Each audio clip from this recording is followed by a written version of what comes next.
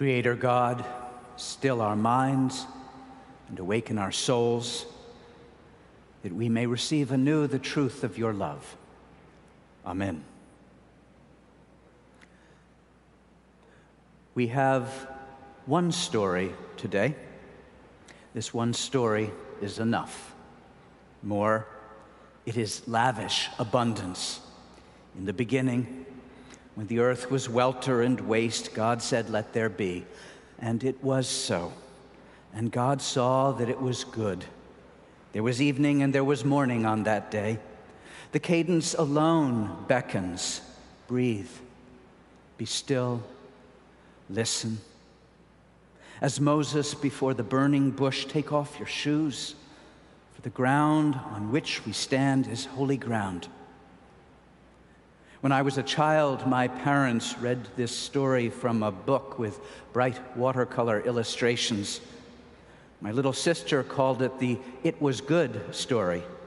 Read us the "It Was Good" story, Daddy, and we'd all snuggle and squirm on the couch together to listen. Biblical scholars would affirm that Becky's title was spot on. Walter Brueggemann says this text is likely dated to the 6th century BCE, before the Christian era, and addressed to the Hebrew people who at that time were held as exiles in Babylon.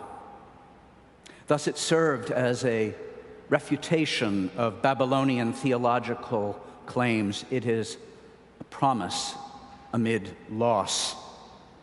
This is no abstract statement about the universe. It is a theological and a pastoral statement addressed to a real historical problem.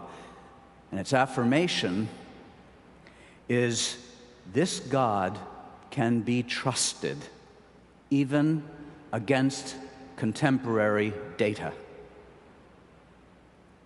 I need not rehearse the week's headlines to awaken our soul's deep thirst for a reassuring word that the powers of Babylon, organized for profit, wealth, control, dominion, born of pride, greed, and the rest, will not, in the end, hold sway.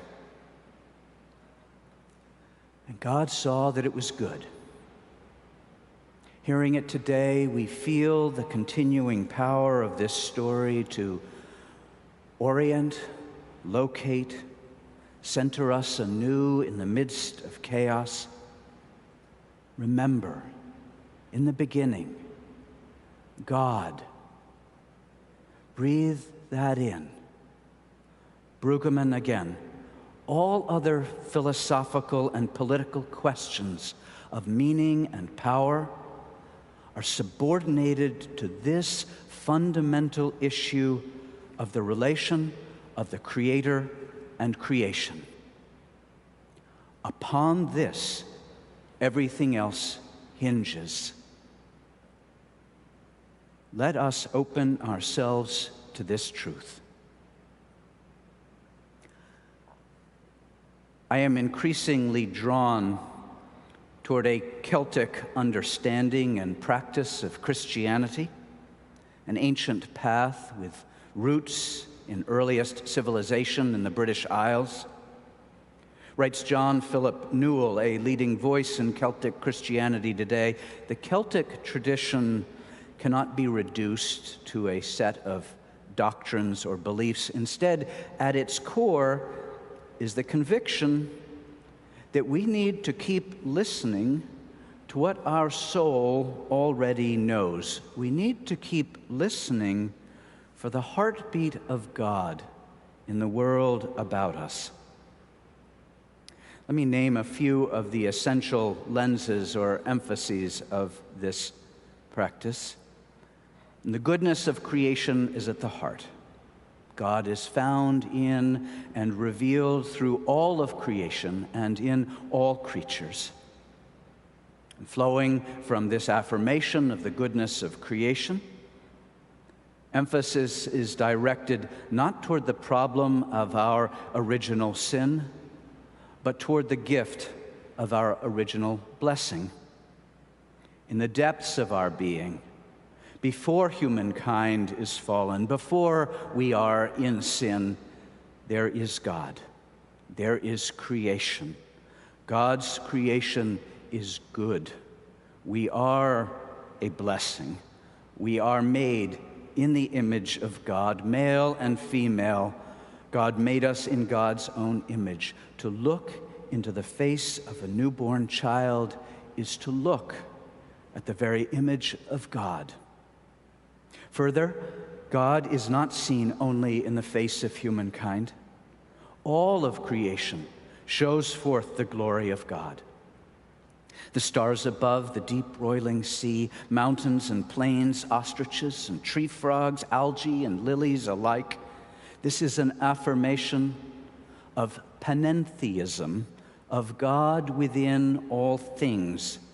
Everywhere, wrote Pelagius in the 4th century, narrow shafts of divine light pierce the veil that separates heaven from earth. In practice, this leads to deep reverence and care for creation. The whole earth cries glory. You may have experienced what the Celts call thin places, where the light and immanence of God shines through.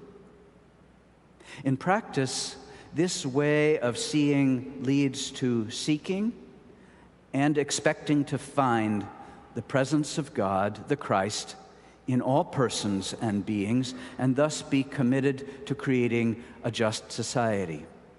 And from earliest days, the Celts affirmed the divine feminine as women and men lived together in monastic communities.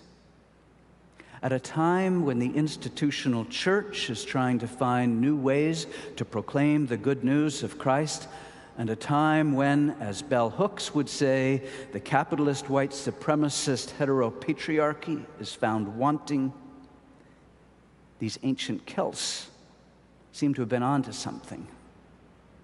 Finally, this is offered not as a teaching that we need to master or attain.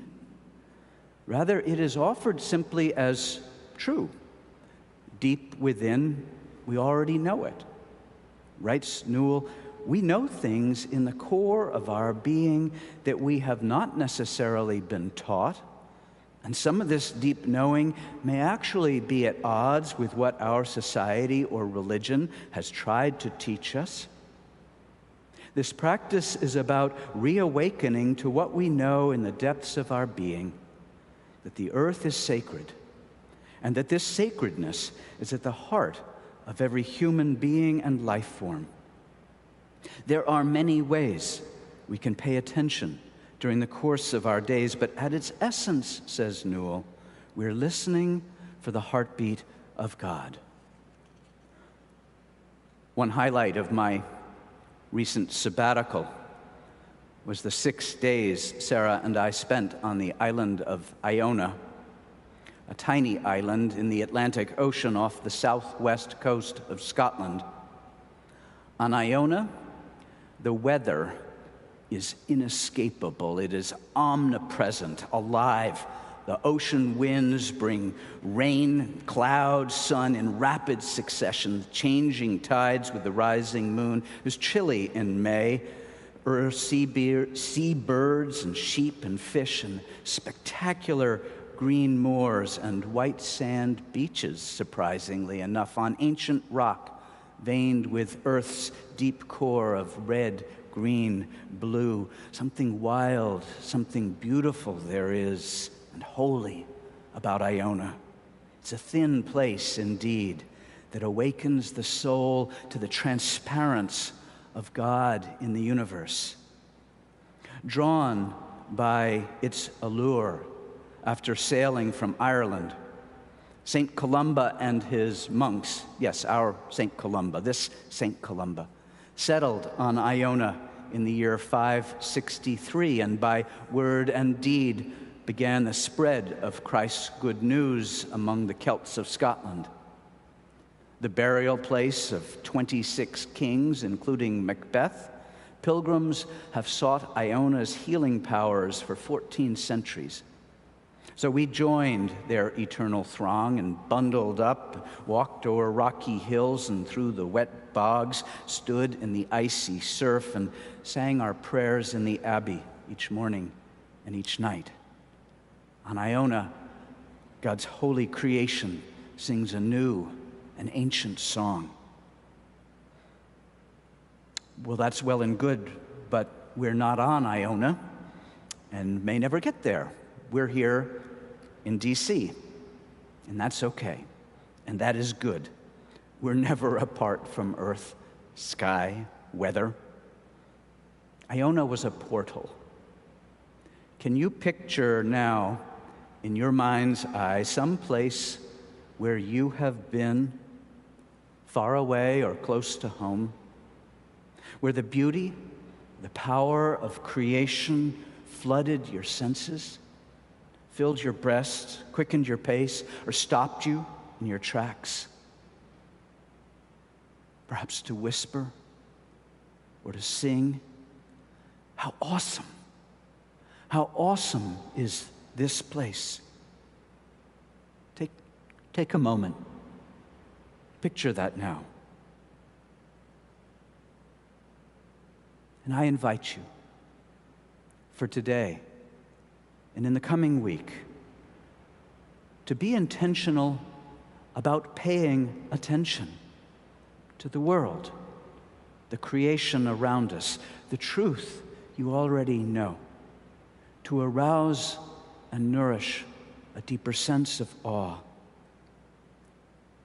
Find a few minutes each day to watch a bird eating at a feeder, to listen to the leaves, the trees rustling in the wind.